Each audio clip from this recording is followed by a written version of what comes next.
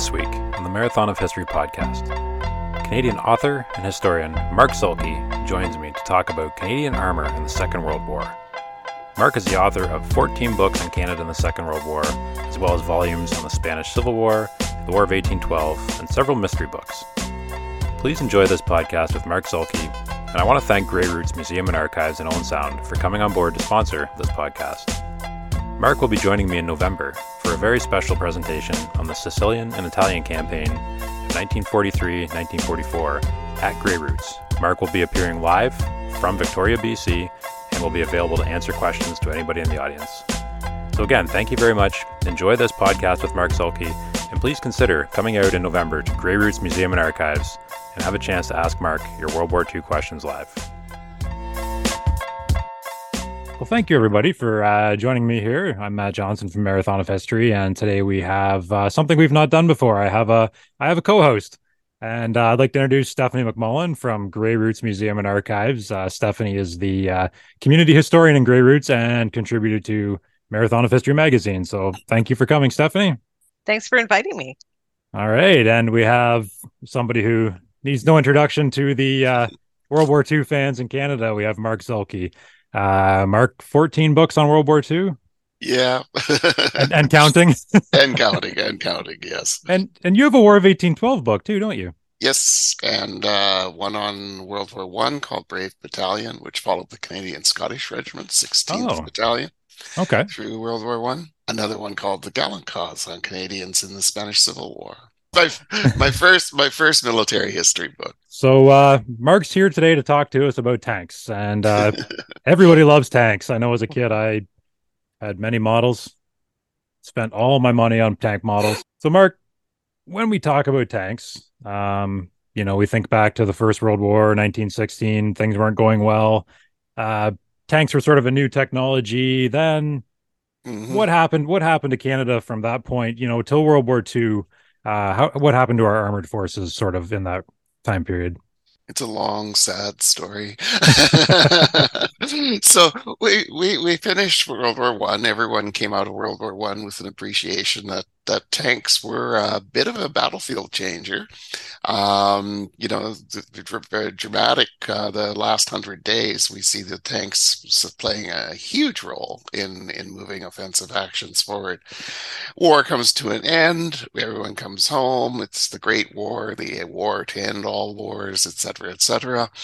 And our Canadian government kind of took that almost literally. And you see very little investment into armored corps development. Everyone appreciates and understands that the next war, if there's going to be a war, that there's going to be tanks and that right. They're going to play an essential role. But in what is a typical story that we've seen over and over and over again in Canada, you have a government that does not want to invest in tanks because they're expensive, and they remain expensive today, and nobody wants to invest in them. And so, you have basically when World War II comes around, we don't have any tanks. Zip. We have a small armored corps that has been struggling to try and understand and learn tank tactics in the absence of actually having tanks. At various points, they're even using, the horses and wagons to sort of simulate tanks and going around.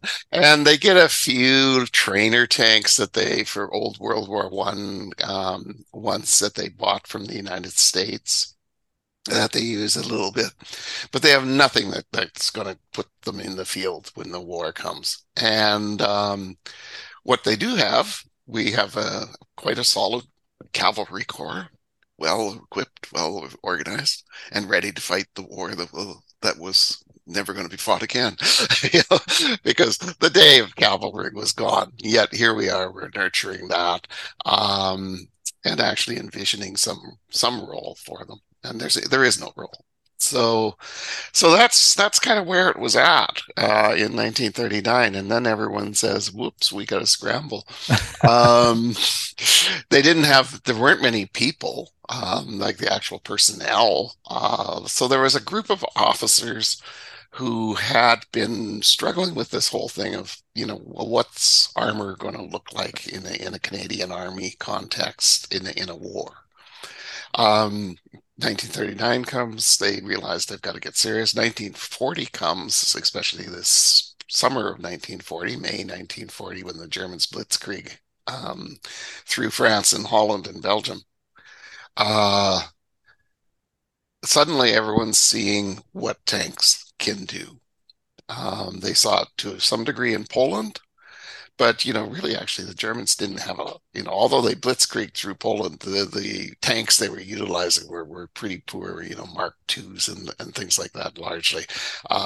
Some of them with 20 millimeter guns and things like that. So they were a game changer, but by the time they go into France, they're up to, tanks that have 75 millimeter capability. So a very, everyone's realizing that particularly in Canada, we're going to have to play a major game of catch up. And so that's sort of the status that we're in as we move forward. Okay, And so like you say, it was a game of catch up. And how much would obviously officers watch other armies, and they would have been watching the German army pretty close. In between the wars, did they have an idea that Germany was gathering this tank force and had these tactics, or was this kind of a well-kept secret? everyone knew that they were working, the Germans were really developing their tank corps. France was too. France's performance in the May 1940 actually came as quite a surprise to everyone, because France had been perceived as being actually the leader in the tank competition, if you will have it, with rearmament. The French were desperately trying to rearmor from 1939 through to the 1940s, trying to build up their armies and get everything together. And things looked pretty promising, but of course they hinged everything on the Maginot Line, and then the Germans didn't play along with that. They came through the Ardennes again. Right. That's always the problem. We make a plan, and then well, these guys aren't cooperating. I'm going to interrupt Mark here for one quick second. If you're enjoying this podcast, please consider checking out the Marathon of History magazine, which is available to read completely free at marathonofhistory.ca. As well, physical copies are available for purchase for $5, and we will ship them to you. So visit marathonofhistory.ca for a great magazine, Marathon of History, that truly lives up to our motto, Marathon of History, local history by local people. Thank you very much, and now back to Mark Zuehlke.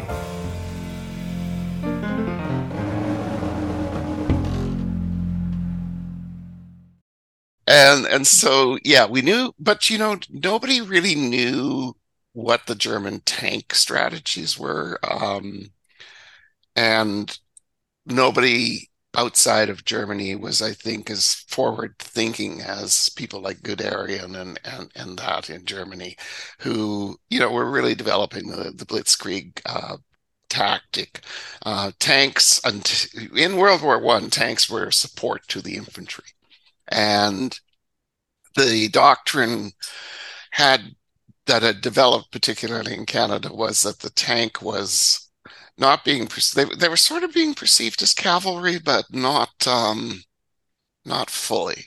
In a way, they were perceived more as a support to infantry, which in the end is sort of more or less how we end up using tanks in World War II, partly due to geography and partly due to our own organization. So yeah, there's the idea that tanks could operate independently, was not as conceived as the Germans had it. And the Germans were really relying on it, because what they didn't do in May and out of 1940 and really throughout most of World War II is they weren't as heavily mechanized as we would become. Their dependence on horse-drawn wagons for the infantry remains throughout the war. That's the main way they move supplies and move people and move equipment. They create small mechanized working on the half tracks that you see in the films. They've got those as small units, but it's not the main body of the army. So those could keep up with the tanks in theory and provide them with some protection. But that was really, so it's very much the Germans have the idea that the tanks are the tip of a big arrow that's going Right. forward. Right. And behind that is this great mass of kind of slow moving infantry. And we see that when the German armor gets down around Dunkirk in May, that they kind of run out of steam. They actually run out of fuel Right. to a large extent, and because the fuel is being brought forward by horses and wagons, and so you get that kind of problem happening. So there's an Achilles heel that's there in the German organization, but it's not recognized for a long time. Everyone was stunned by the rapidity of the offensive into France, Belgium, and Holland. And the speed at which the French government collapses. So then we have Britain alone and all that kind of, standing alone, except for the support of the Commonwealth countries, and particularly Canada, who's providing the supply lifeline. And so what's this mean for tanks? Well, we don't have one. So if we start trying to develop one, that leads to manufacture of the Valentine, although that's a British initiative that is just carried out in Canada to a large extent because we have factories that aren't being bombed.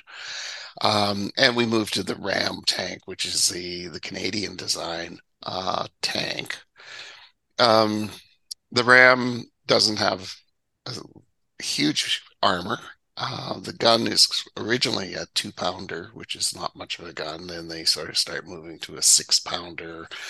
The design changes a little bit, so it's not as vulnerable. The original design, they have this weird evacuation escape hatch built into the side of the turret, which is very vulnerable to any kind of anti-tank gun fire.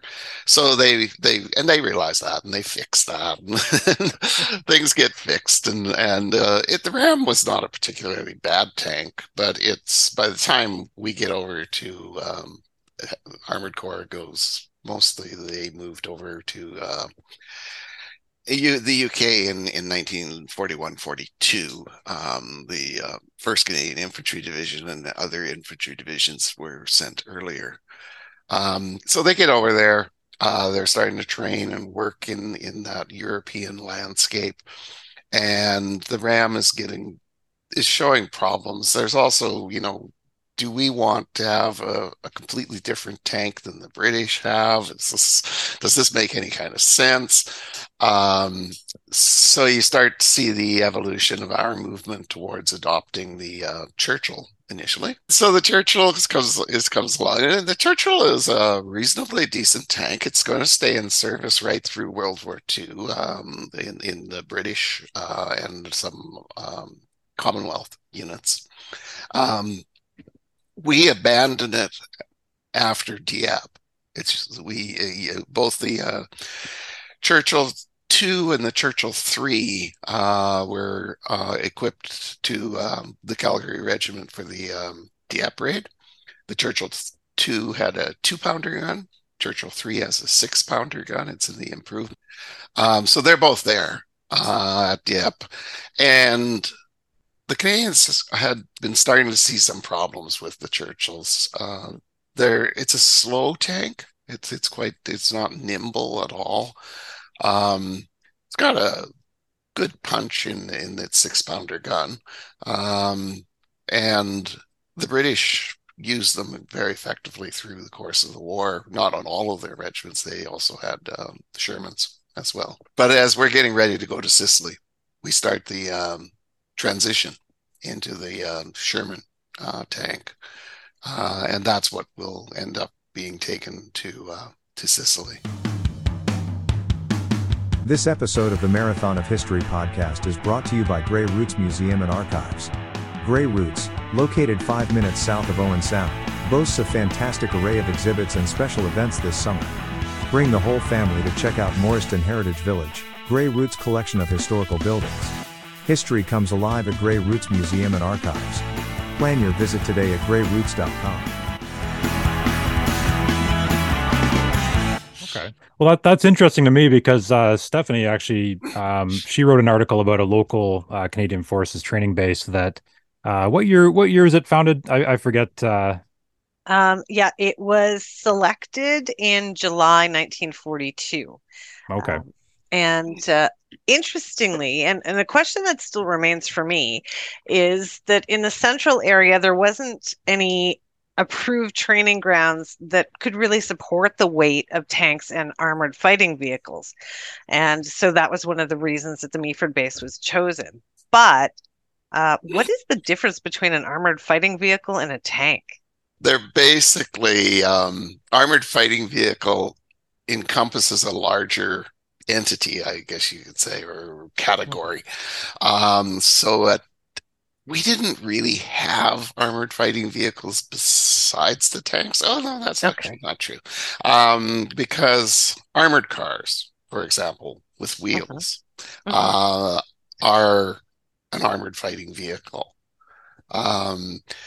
As you move forward into the 1950s, 60s, and onward into these, we have lots of different, the Coyote, for example, was an armored fighting vehicle. It's not a tank.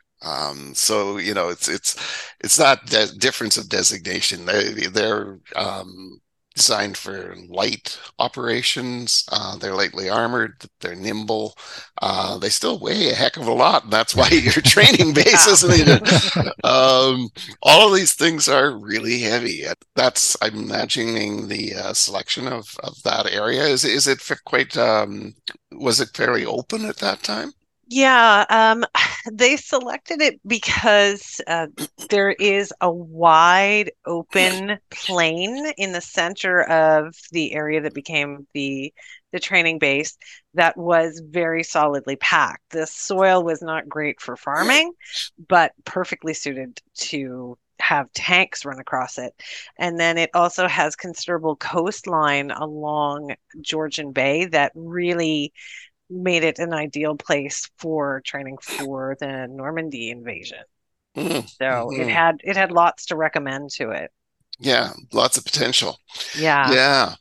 Yeah, and of course, with the Normandy invasion, we're getting into amphibious tanks and things like that. So, I don't know if they actually developed a duplex drive tank in Canada for training purposes, or if that was just done in Normandy or in the UK.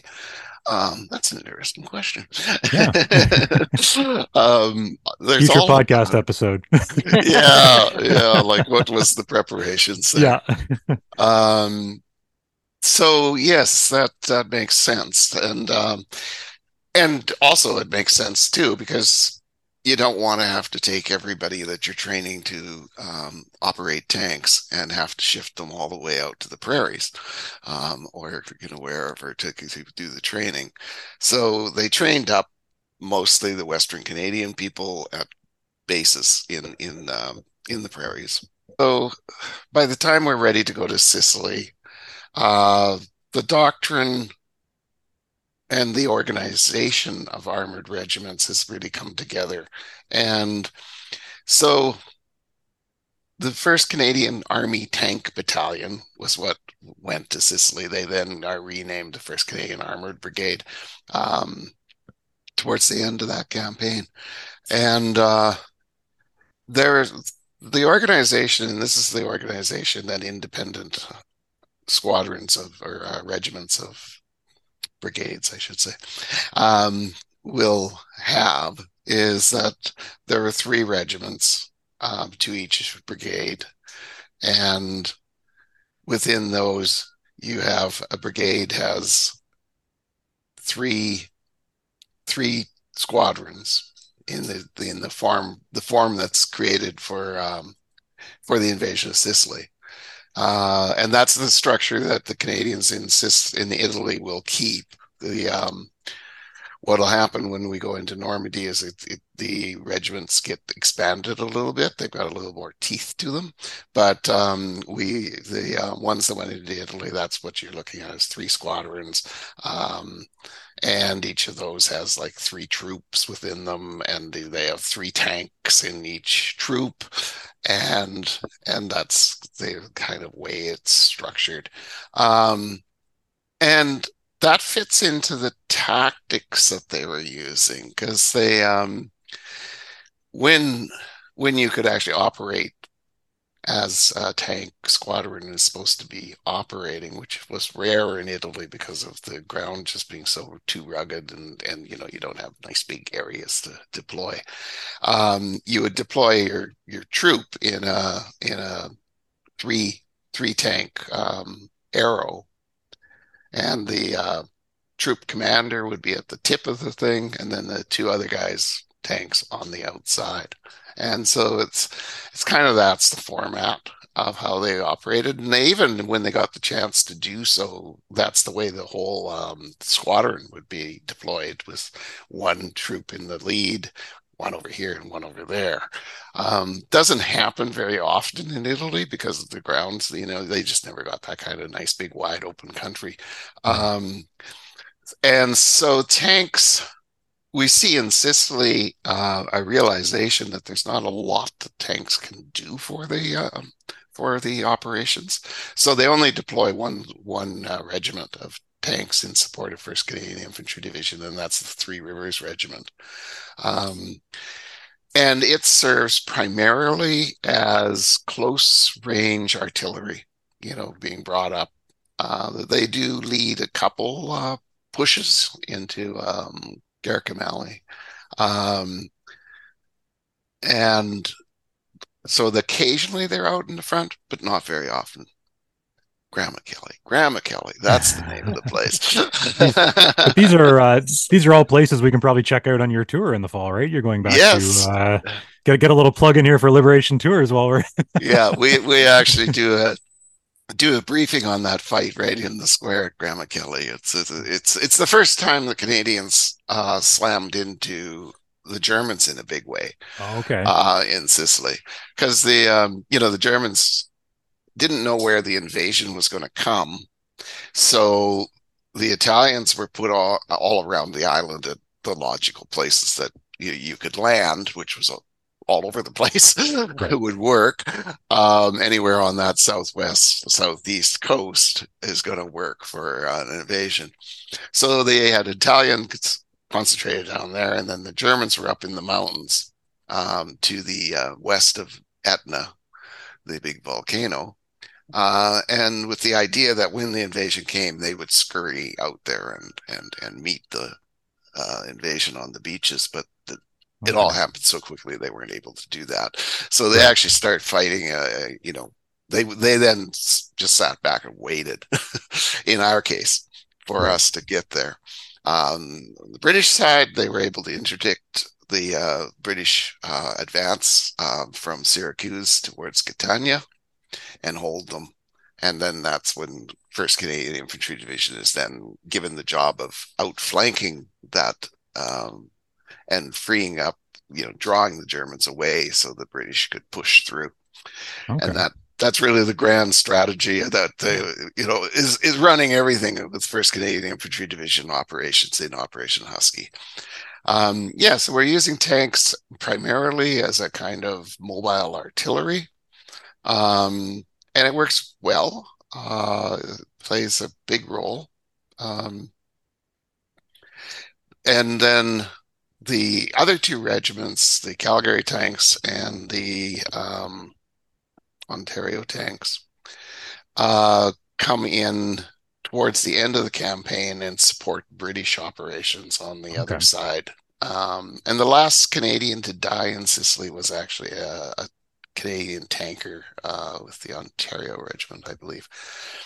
And so there's the structure. We've kind of proven that we know how to operate tanks on a fairly limited scale, but we've done it. And we've got the experience of Dieppe where the tanks, although confined to the beach and the esplanade, had shown that their firepower plays a major part, particularly in the evacuation from the beach. It's the ability of the Calgary tankers to lay down covering fire that allows a lot of the infantry to manage to get off the beach. So, there's a definite appreciation for Right. what tanks can do and an understanding of that. And when we move over to Italy's and the mainland Italy, same thing. We bring those regiments along. So the armored regiments, armored brigades, their role is to support the infantry division. And we have another entity which arrives after the Battle of Ortona and in that winter, before we go into the Leary Valley operations by Monte Cassino, which is 5th Canadian Armored Division. And they're a different cat entirely than the armored brigades, because armored brigades are to support infantry divisions. 5th Armored Divisions, the tanks are the core of the thing, and they're perceived as the lead in that operation. They're not supporting, they're the lead player. And they have an infantry brigade attached to them that's inherent in the division. Their role is to support the tanks. So it's a different conception of how things are going to work. So just a question, just before we move into Italy, Mark. When the British are fighting, Eighth Army's fighting in Africa, they're the tanks in the desert. Did we have any observers with them? Or obviously we were watching that closely. Now, would there have been a lot of lessons they could have taken from North Africa to Sicily, or was Sicily a whole new ball game as far as like they lessons that we learned in Africa actually turn out to be a handicap when we get into Italy, and that was the handicap is that large scale armored operations were possible in North Africa. And so the British and the Canadians and the Australians and everybody are studying this and learning from it. And we did have observers in Africa. We also had attached officers from the infantry, armor, artillery, who got attached to different units in Africa with the idea of learning and getting some combat experience. Because at this point we don't have a lot, so we're trying to get a small core of people who actually had been in the fighting, had been in some fighting before we go into Sicily in particular. Although at that point nobody's anticipating that Canada is going to go to Sicily. That's a different story for later. That's a whole political little diorama. And so, like, for example, I was very good friends with retired Colonel Strom Galloway of the Royal Canadian Regiment and he was one of those officers who was sent to get experience, and he served with the Irish Regiment in Africa for he was there for about 5 months. And so quite a few of these guys, and so they were getting experience, and when they get to Sicily, although they're not commanding, they're people within a regiment who actually have been in battle, and understand a bit more, the way the Germans fight, that sort of thing. So yeah, we had definitely some experience. Sicily is a totally different operation because it's just so incredibly rugged. It's not even there's no semblance of tank country in Sicily. And we get over to Italy and we find, well, they ain't much different. It's the same kind of rugged country. There's always another river coming out of the Apennines, cutting across your path that the engineers then have to bridge, and you have to get across that. And the Germans have also learned that they can sit on the other side of that river and make your life miserable until you force a crossing. If only there was a book about the river battles. Yeah, exactly. Yeah. And the whole Italian campaign in a way is a river battle, although it gets even more intense when we get up in the north where the River Battles book was placed. So there we have it, everybody. Mark Zuehlke on tanks. Now that is part one of a two-part podcast series I'm doing. The interview with Mark was about an hour long, and we do try to keep our podcast a little bit shorter, kind of within the time range of the average commute. So next week, please check out Marathon of History podcast, as we will have part two of Mark Zuehlke on tanks in the Second World War. As usual, thank you very much for listening, and please check out marathonofhistory.ca. It's a great little website there. We're always working on. We're always updating our web store. We have custom model kits. We have HO N-scale World War II armor. And, of course, Marathon of History magazine is there to read free. And if you would like to, support Marathon of History, support the magazine, there is some copies available for purchase, and we will ship them to you. So, again, please subscribe to Marathon of History podcast, and you'll get the second part here of Mark Zuehlke on tanks next week. As always, I'm Matt Johnson, and thank you very much for listening.